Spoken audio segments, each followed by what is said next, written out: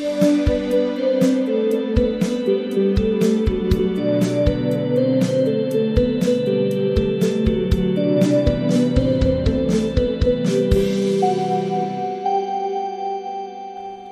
back to Pops and Pop Culture, a Riverdale rewatch podcast. I'm Maya. And I'm Luke, and we are here to discuss all things pop culture and dissect the wildest show on TV. And we're actually back for a non-Riverdale episode. Yes. For the first time in a long time. I think it was Listen to Your Heart that kind of threw us off schedule a little bit. And yeah, well, because when we had to record that one twice. So, yeah. That was a turning point. But we're back out of hiding. I feel like the internet has been exploding over a lot of things right now. But we have some stories to talk about. Should we just... I can start us off with our first thing. And this has been going on for like a few weeks. This is not like the super like recent, but there's been like a bunch of recent developments. Is the J.K. Rowling saga. So anyone who doesn't know, I don't know how you would know, but she is the author of the Harry Potter series. And she came out of, well, I guess she just recently is releasing this like children's book in like installments on her website for free.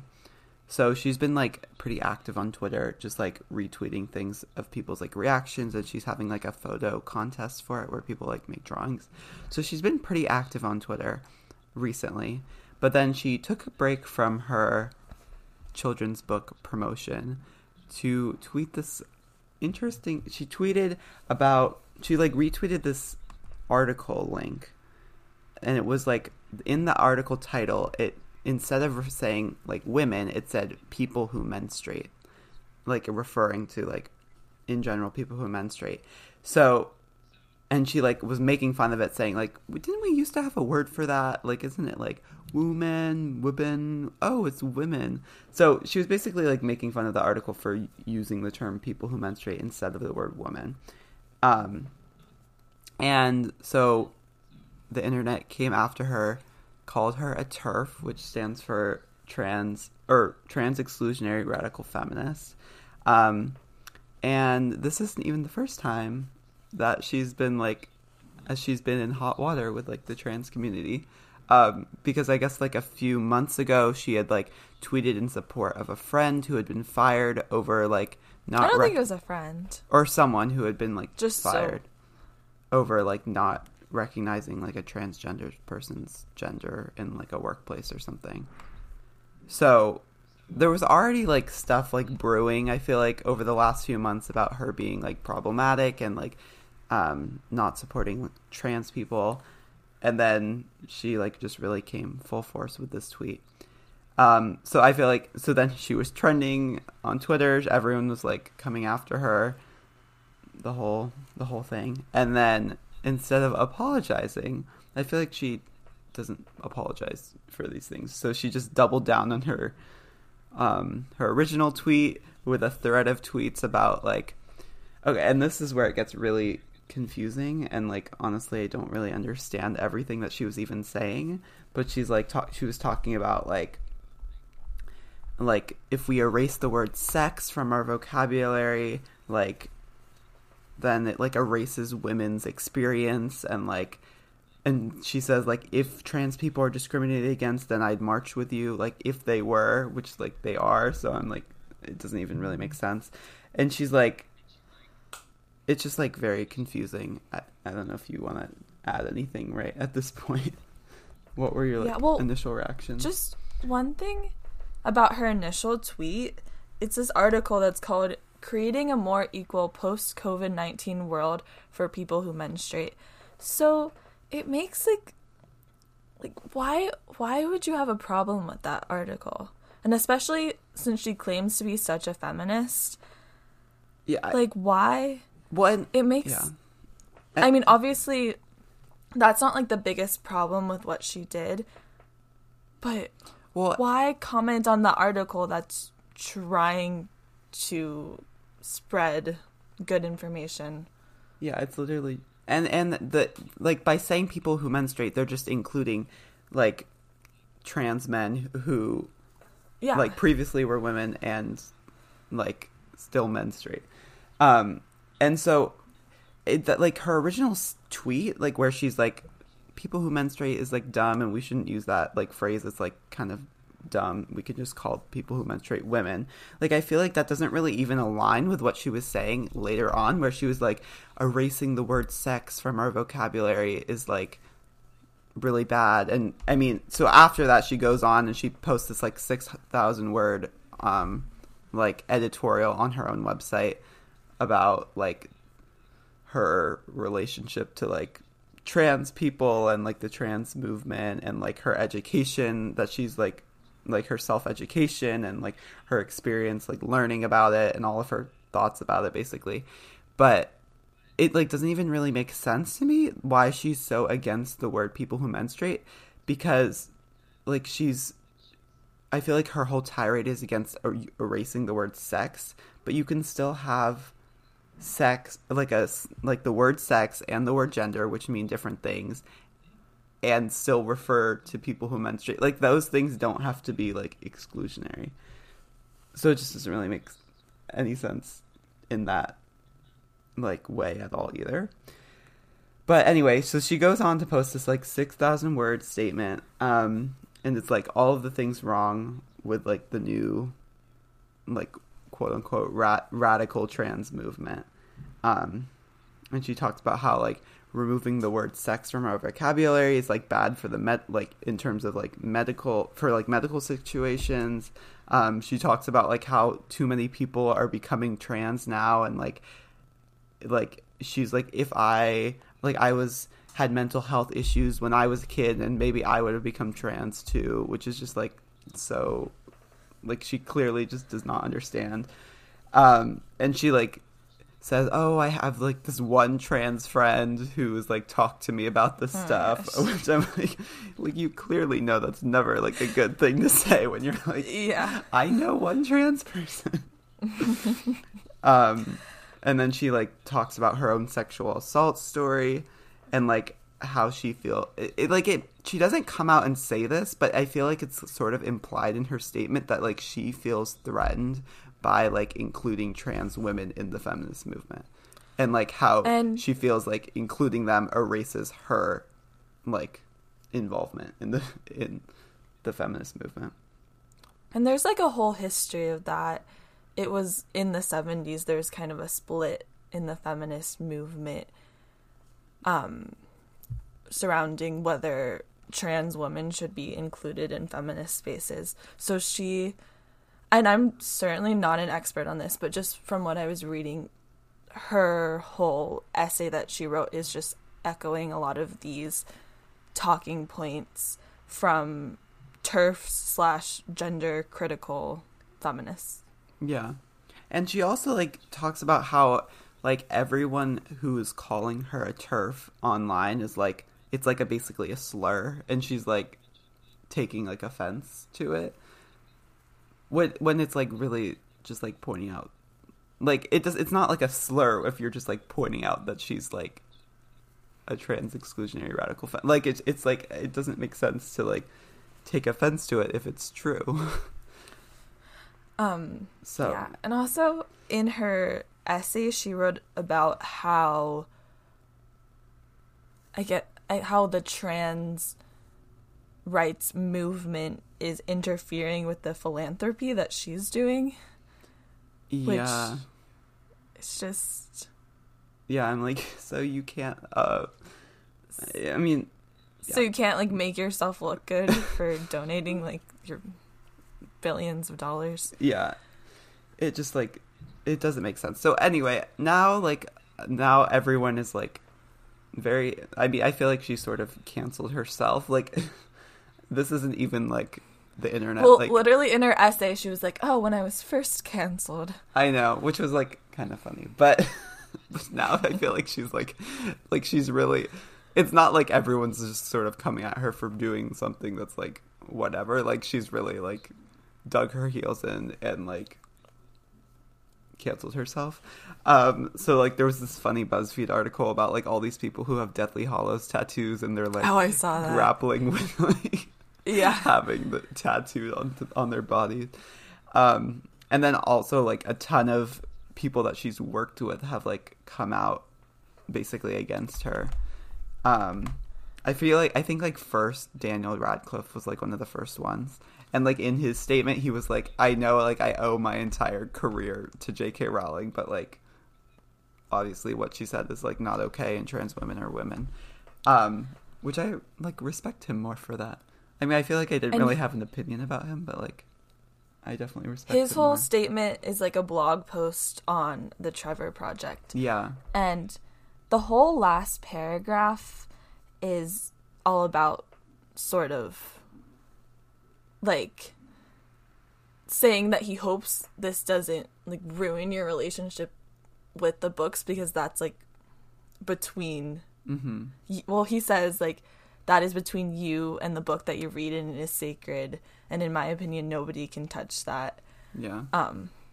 Yeah, I feel like very conflicted with that, because I mean I feel like also what's interesting is like I feel like the overarching morals of Harry Potter are very like ingrained in like love and like the power of love, like yes, like, but as like a very broad concept, and there is not a lot of, even though Daniel Radcliffe does write in this like how the books are about like strength and diversity, but they're like very white.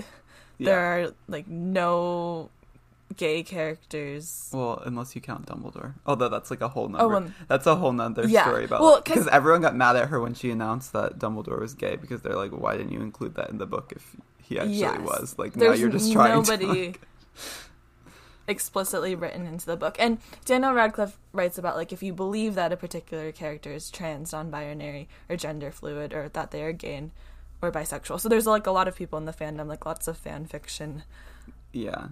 With like any series. But like as with any series. But there's nothing explicitly written into the books. And I also do feel like I've read a few things of people saying like it's like harder for them to support the books, because I mean, knowing that it's coming from someone who is like has these views, like obviously these views at least somewhat impacted like what she wrote about in the book, like to some extent. So I don't know. And also there was like people saying like, which I never even really thought about until this, like the name like Cho Chang is like a little bit like questionable as like one of like the few Asian characters. So just like a lot of people are like reconsidering their relationship to the book.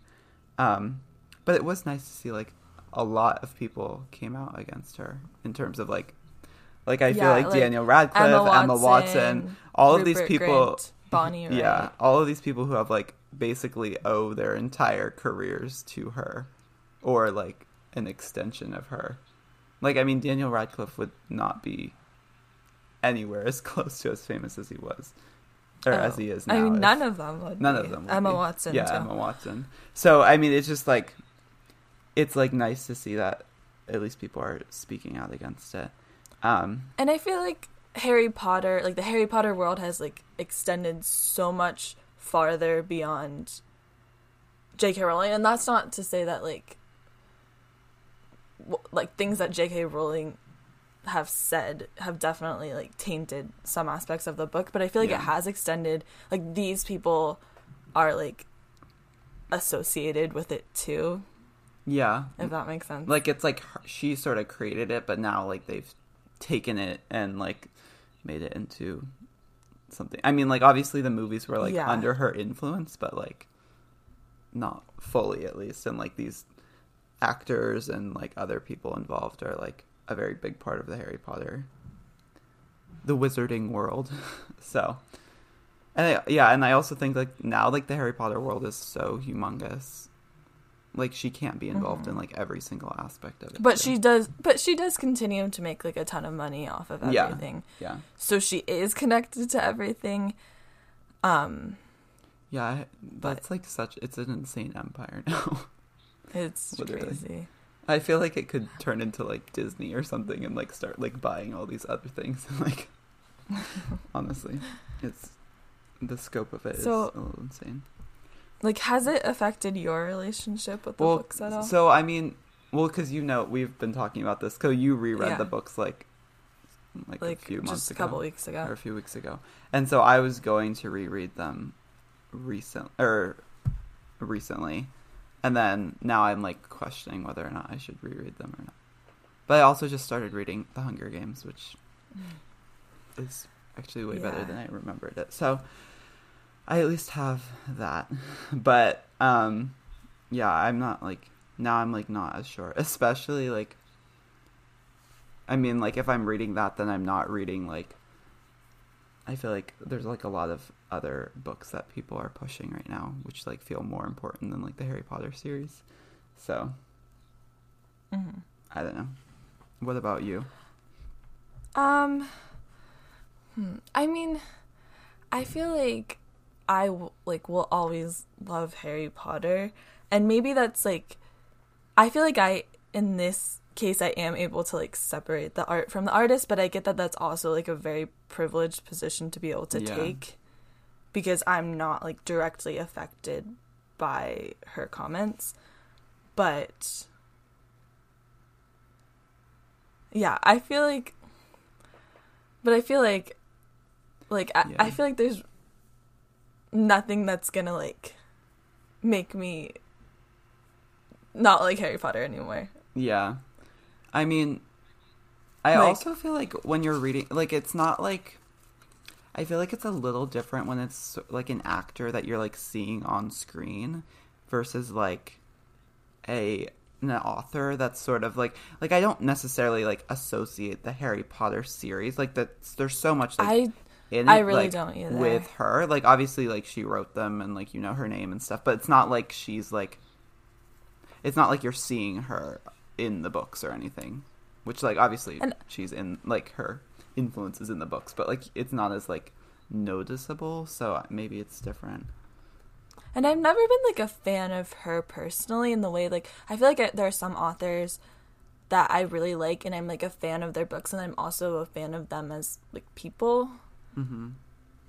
Yeah, and I mean I haven't read any of her I actually just don't know very much about her at all, but I've just like she's just never been like a big part of Harry Potter in my mind. Yeah, and I think like I haven't even watched very many like interviews of her, or like I feel like there's like a lot of stuff that I just don't really know about her. I feel like in recent years what I know about her is she's like very vocal on Twitter of being like anti-Trump, which is also interesting because I mean we were talking about this earlier too, but like I feel like she's very much like alienating her fan base because in recent years she's been like very vocally liberal on social media, which I mean for anyone who's following her that like cares about that, then like there's definitely like a section of her followers that are more conservative that wouldn't like her as much. And then now she is sort of saying these things that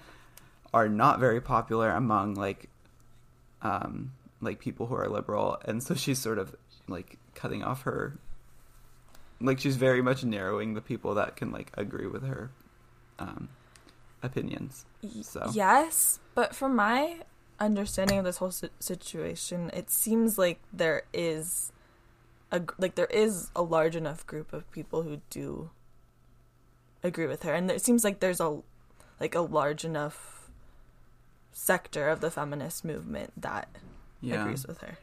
I feel like it's just not the vocal part of the feminist movement on Twitter. Like it's not the people that I follow. Yeah.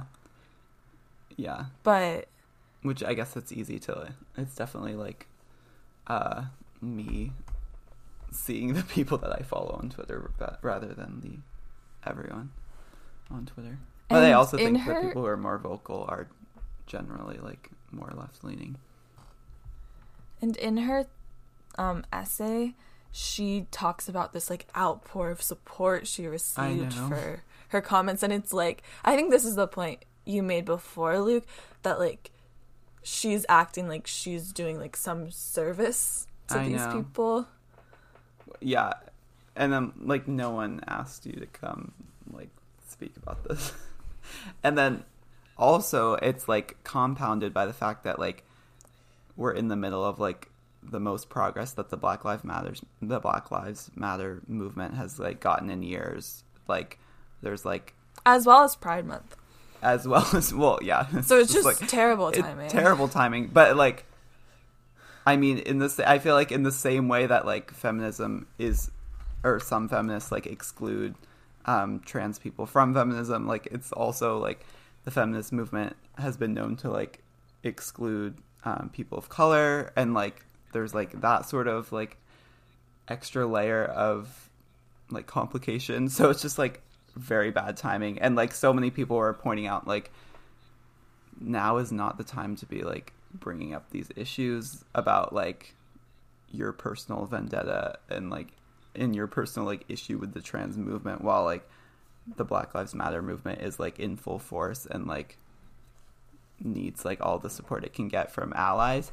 So it's just, like, she's just, like, in one day, like, made the conversation all about her and, like, her personal issues with, like, the trans movement rather than, like, the Black Lives Matter movement, which is, like, so much, like, bigger than she is. So I saw this post on Instagram that was, like, connecting her comments with white supremacy, like, saying that it wasn't, like, just, like, poor timing or tone deaf, but, like, what she's saying is actually connected to everything that's going on. And I'll just read, like, the very beginning of this post, but I recommend, like, looking into this more. But it says, in response to J.K. Rowling's recent bout of trans misogyny, some are saying that she should have read the room and realized that this moment of global uprising is not the time. Actually, she did. This is her response. White backlash. Policing and fortifying gender/sex boundaries has always been a tactic of white supremacy. So it kind of goes on to explain about this, like, TERF ideology is actually rooted in eugenics, which I just, like, did not know that at all. So, like, they are connected. I thought that was interesting. I feel like it's unclear whether or not she's, like, doing this on purpose. Like, to me, it doesn't seem like she was doing this on purpose, and it seems like she was just sort of, like, very tone deaf and not really aware of, like, the implications that her comments would have. But, like, she's not aware of it, but, like, that's part of the problem. Yeah. But I mean, I wasn't aware of it either. But like, but you're not, like, the one making the transphobic comments on Twitter, though. So it's just, like... That's why I'm saying it's, like, important to learn about it. Yeah. But, yeah. But also, I mean, I feel like it's not... Like, reading the room is not that hard, especially in this moment when there's so much going on. Like, you can't escape it on social media. So it's, like, it seems like she would, like, have the sensibility to, like, hold off on her transphobic comments for a few weeks. But I feel like we should maybe move on from J.K. Rowling. Yeah. This is what she wanted us to do, is talk about her for 20 minutes. Yeah. So should we move on to... So now we're going to talk a little bit about Bachelor Nation stuff. And obviously, because of, like, all the momentum that the Black Lives Matter movement has had recently, there are a lot of, like, really important conversations to have about race, and that are not related to The Bachelor at all. That's, like, the least important thing. But this has had an impact on Bachelor Nation, which is, like, the whitest thing.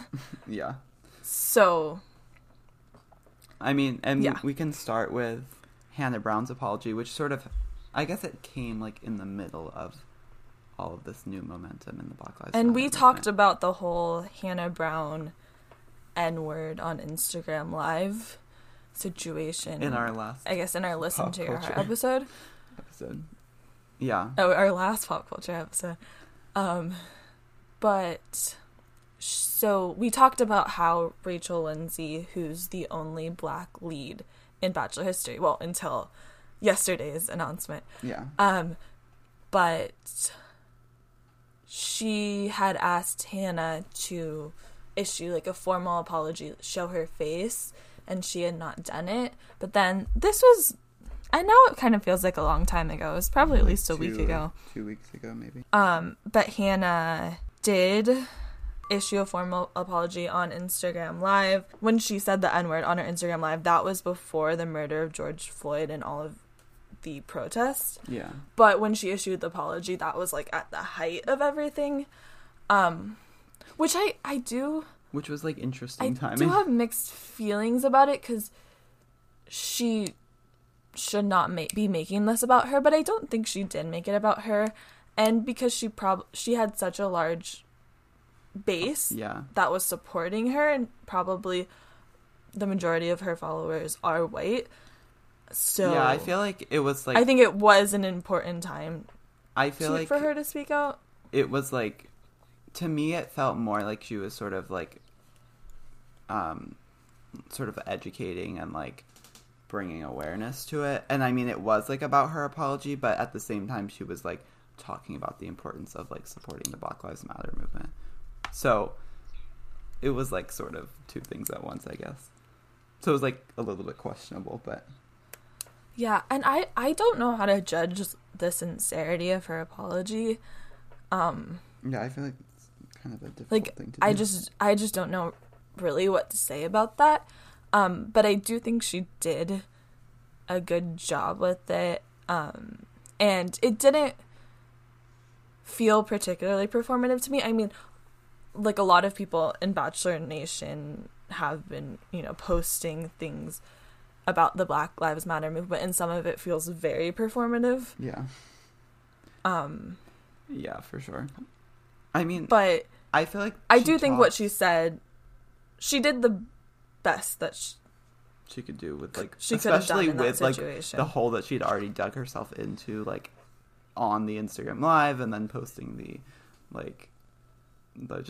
words on her Instagram story. Like, I feel like she was sort of dug herself into this pretty deep hole.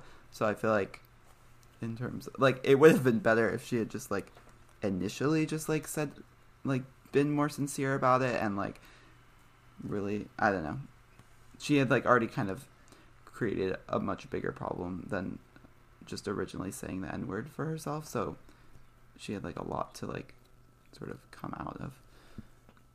And I do think the best thing that she said was, don't defend me. Yeah. Like, I am responsible for this. Like, it's not okay that I did this. Yeah, for sure. And, I mean, she talked a lot about how she was, like, educating herself, and she, like, hired someone to, like, teach her, which was, like, a little bit interesting. I wish she had, like, recognized that she was, like, privileged enough to do that. That would have maybe been good. But, I felt like she like did at least a good job of like recognizing like the history of like what she said, and like, I don't know, making it like, it seemed like she had like really taken the time, at least from what she said. Like, who knows if what she was saying was like actually true, but like at least she like recognized the importance of like educating yourself, and like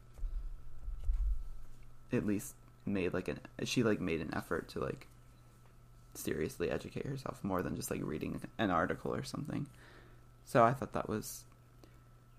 it was a better apology than most apologies, I feel like. So but that was sort of just like the very beginning of all of this like Bachelor race. So then there was a Bachelor diversity social media campaign, so where they were demanding ABC to cast a black lead, to cast more people of color, and it was supported by a lot of like pretty prominent Bachelor Nation people like Rachel Lindsay and Caitlin Bristow and Nick Viall. And there was like a petition with like over 90,000 signatures, I think, on change.org. And Rachel Lindsay had said, like, if they don't cast a black bachelor, then I'm done with Bachelor Nation. And we've talked about this before, how Rachel Lindsay often has to be like the Bachelor spokesperson on race. Yeah. Which I But can so imagine is pretty tiring in this moment. Yeah. So it's very understandable. And also, I don't think The Bachelor even released any sort of statement or anything. I think like someone from ABC did. But they didn't. Okay. So they never directly addressed like the Bachelor diversity campaign, but they did talk about like we recognize that we've like not had the best track record with race, and like sort of like a very vanilla statement about it, and like how we're very excited to have our very first like Black Bachelor or something. But did they release like even like a Black Lives Matter statement? Oh. Not that them doing that really helps anything, because Or, like, obviously means that would be very anything from performative, them. and like all the companies that release them, like that's totally meaningless. Yeah, unless they're actually like, And especially the donating money or companies anything. that like continually perpetuate white supremacy, but are like yeah, releasing these statements, like including the Bachelor franchise. I don't even know if they released a statement. But Rachel Lindsay is the co-host of the Bachelor Happy Hour podcast, which is like the official Bachelor podcast, along with Becca Kufrin, who is another Bachelorette. And I don't normally listen to this one, but they did do an episode on race and diversity in the Bachelor franchise, which I haven't listened to the whole thing yet. But what's kind of interesting about that is Becca Kufrin's, I believe her fiance, who she met on the show, he was already in like some controversy a couple years ago for liking like xenophobic, homophobic, like racist, just everything bad tweets or Instagram posts, I think, which the Bachelor franchise of course never commented on. But he made this whole post essentially defending police officers. Like, he's just saying, like, with everything going on, I can't help thinking about the police officers. He's referring to them as the thin blue line. Like, it's really bad. It's super, like, uncomfortable. It's really, really bad. And so, which makes the situation with Rachel on the podcast, like, even more awkward and, like, yeah. more tense. And I guess Becca said she doesn't defend, like, what her fiance said. Like, does she, like, so, but, like, what's her stance on it? But, like, it's still, like, like, he has, like, a really big platform, so. Yeah. It's not, and, I mean, not great. Yeah. And so after, like, all of this, so, I mean, they announced, like, the first black lead for The Bachelor. Yesterday, right? Yeah, and that will be airing in fall, or in the winter of 2021, which is actually not that far away. It sounds like really far away, but it's really not. It's only like 6 months. And I also, this is unrelated, but I did see that they're trying to film The Bachelorette this summer. So I guess we'll be getting it in the fall by that. But do we the usually first get black Bachelor in the fall? No. That's like nothing. the Bachelor break, but the off season. But I guess that's when they would be playing. But we've had a pretty big off season. Well, there is Bachelor, whatever, greatest of all time going on right now. I haven't watched that. I have not either. I don't really have interest in watching it. But yes, the first Black Bachelor is Matt James, who has never officially been on a Bachelor show. Which is interesting, too, because I feel like they always, like, recycle people. And who was the person that they were, like, everyone was wanting instead of Peter? So that was Mike Johnson, who was in Hannah's season. He also has, like, the same initials. That's why it's, like, because I thought Matt James was Mike Johnson, because they had, like, the same initials, so I just, like, assumed they were the same person. No.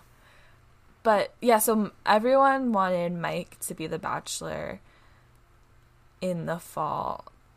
Yeah. Or whenever they were announcing the decision.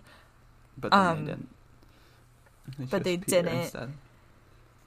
And that season they chose Peter instead, which is, fantastic decision. Yeah, I know. And but then Matt James was in the quarantine crew. So I feel like he's in the everyone quarantine like crew, knows and he was him, gonna be on Claire Crawley's season. but he And so the reason that Matt James gained attention was because he's best friends with Tyler C. from who everyone knows. Hannah Brown's season. It's like, and if they couldn't get Tyler C, we might as well get his best friend. Basically. But when at the height of Tyler's fame, Matt James started to gain some attention just because he was Tyler's friend and they started this organization together. And then when he was in the quarantine crew, that's when his popularity really picked up. And then they announced that he was going to be on Claire Crawley's season. So everyone like actually cared about him. But, yeah. And I really like Matt James. I enjoy following him on I honestly social don't really media. know that much about him. But I really don't. I have no idea like what he's like. Like as in the show, like what's his on-camera personality. It will be interesting because we've never seen him in anything. And also he is like, he's friends with a lot of Bachelor Nation people, so he can like get advice and whatever, but he has no experience on this show. Yeah, so which maybe that will be good for the show, not to have like these alum that have been there for like seasons and seasons and seasons, like someone who's actually like new and not as like ingrained in the world. I am curious why they didn't cast Mike though. And Mike like talked about it. He said like, don't feel bad for me, I'm happy for Matt James or whatever. But I am curious why they didn't cast him, because there's a lot of people who really like him. Yeah, I don't know. It's an interesting again choice. It's a lot of the people that I follow, because I know, I mean, this is like, no, I am not trying to justify ABC or like excuse them at all, but like they're the majority of the viewership is white, and there's a lot of like conservative Trump supporters. Like that's like I think a large part of the viewership. And Rachel Lindsay's season did have low ratings, which definitely speaks to this. Yeah, which I feel like is partially probably why they haven't changed, because I feel like there has been a lot of backlash or a lot of like criticism over the past like few years over and that's why they could afford to not do it. And they can afford to do it because at the end of the day, like the people who are watching don't like a good portion of the people who are watching don't actually care about it. It's just like the very vocal people on like social media, and like those are the people that I follow here to make friends. Like those are the people that are the ones that are actually criticizing it. So that's definitely why after this like Bachelor diversity campaign, like it would be pretty hard to especially, I mean, they can't lose Rachel Lindsay. Like if they didn't have her, they would like literally be like nothing anymore. She's like keeping them afloat basically. But I mean, even she was like, after they announced the new Bachelor, she was like, this is not like enough. Like obviously this is good that they're doing this, but like they still have a lot more diversity issues. Like I'm not just like on board only with this decision. Like this has to reflect in like continual decisions after this one thing. So I wonder if that will like reflect in Claire Crawley's like cast maybe. And she also like, I don't know. I mean, she also is calling for like more cast members to be like to be more focused on people who are like accepting of like biracial relationships and like things like that, like people who are not like dating someone who's a different race than them for like the first time on TV, like so it's like she was like advocating for that as well, which I thought was interesting, but also an important thing to add to the conversation. But also just this whole thing, like, I mean, obviously I support this, like, Bachelor diversity campaign, but it's, like, the whole franchise, there's so many problems with it. I still continue to watch it, but there's so many problems with it, so it's like, oh, look at us, like, yeah, I know. We have a black lead, but, like... Meanwhile, just, like, the format of the show is, like, already questionable. Well, yeah, it's already, like, really sexist, and... Yeah. Just, and like, also everyone... still, like, everyone they're casting is, like, very conventionally attractive. Oh, yeah, for sure. I mean, like And half the contestants are from like beauty pageants, literally. yeah. So yeah, So I mean, it's like an already like I feel like just like the formula of the show is already problematic. Like it's kind of that aspect of it is inescapable, and I do feel like as time goes on, it will like become more and more like old fashioned, and then like someday we're gonna look back on it and be like, how on earth was this like ever a thing? well, it's already like very old fashioned, and it's already Yeah, it already seems to be just like 20 years behind like yeah, I the know. They're actual world. But, yeah, it's sort of like a bubble of like like But a I guess time capsule. like in the past season, we've seen that The Bachelor realized they need to like lean into this whole influencer thing if they want to stay relevant. So I guess they're realizing they'll have to like embrace diversity I know if they want to stay relevant. And it's the It same. took them a while, but they finally realized that. It's the same thing with the Demi thing where they had like their first Oh yeah. gay relationship. I'm so surprised that they haven't like done more. I guess I'm not that surprised, but I feel like a Bachelor Nation show with like all gay men or like all lesbian women could be like. I feel like there I guess are their demographic dating is, like, shows not... that do that, but I can't imagine they need to like bring in a whole bunch of new people if they want to do that well.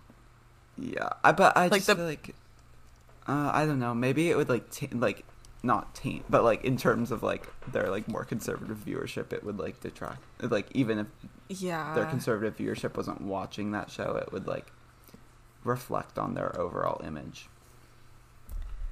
But I don't know. Which is but dumb, even but... when they so they brought in Demi's girlfriend on Bachelor in Paradise, Which is, like, but these dumb. were two like really pretty white blonde women. So Well, they were yeah. like they were playing it pretty it's safe. It's baby steps. When like they brought in her girlfriend, like they obviously that was like completely planned. Like they knew that was gonna end up happening. Yeah. Like it wasn't Also, like I they're can't like, get over "Ooh." the fact that Chris Harrison is like, Demi is the queer queen we all needed. That's so bad. Chris Harrison, I Oh don't my even know God. how he's like. I feel like he's just so out of touch with like the world, but like he just like is like so vanilla and like. Oh my God! Did you know that he wrote a romance novel? Did he actually? That's. I like from his like experience. He's been like so close to so many like real romances that he just like knows about it. You know. It was like 5 years ago that it was released, and Claire from Here to Make Friends wrote a review, and it's really funny. Oh God, I do not have interest in reading that. Yeah, me neither, but Yeah. or I have interest in reading the review, not the book. Yeah. But So somehow we talked about this for like 45 minutes, or well, not quite, but I'm impressed that we managed to find 45 minutes of conversation in these topics. But I guess there's a lot to get into. There's a lot to talk about, Yeah. and we sort of just started talking about Bachelor Yeah. craziness at the end, but Yeah. So we will be back on Wednesday, as usual, for another Riverdale episode. We're getting really close to the end of the first season. So then it starts... I feel like I'm excited to get past the first season because it really gets, like, really funny in, like, the future seasons. well, just it gets so crazy. Yeah, like, I feel like it will be, I feel like it's gonna... more Our enjoyable to conversations will get more podcast. interesting. Yeah, it will be more enjoyable to talk about them because it will make less and less sense. And those But are it's also harder to like keep track of what's going what's- on. Like in that last episode, I was really struggling, like trying to talk about that party. So I feel like it's just gonna get like once the gargoyle comes. Like, I'm just gonna be really confused about like because there's so many like characters and like weird things going and just on. a million. Like it already feels like there's so many plot lines, but it just like Oh, there's not even like close to as many as there will be. Though. yeah, it just It's like grows exponentially. yeah. But we have a few weeks before we get to that. I guess we can plug our social media. Follow us on Instagram and Twitter. They're both @popspopculture. And you can send us an email at popsandpopculture@gmail.com. Write us a review on Apple Podcasts, subscribe, follow us on Spotify, all of that. And we will see you on Wednesday. Bonne nuit. Bonne nuit.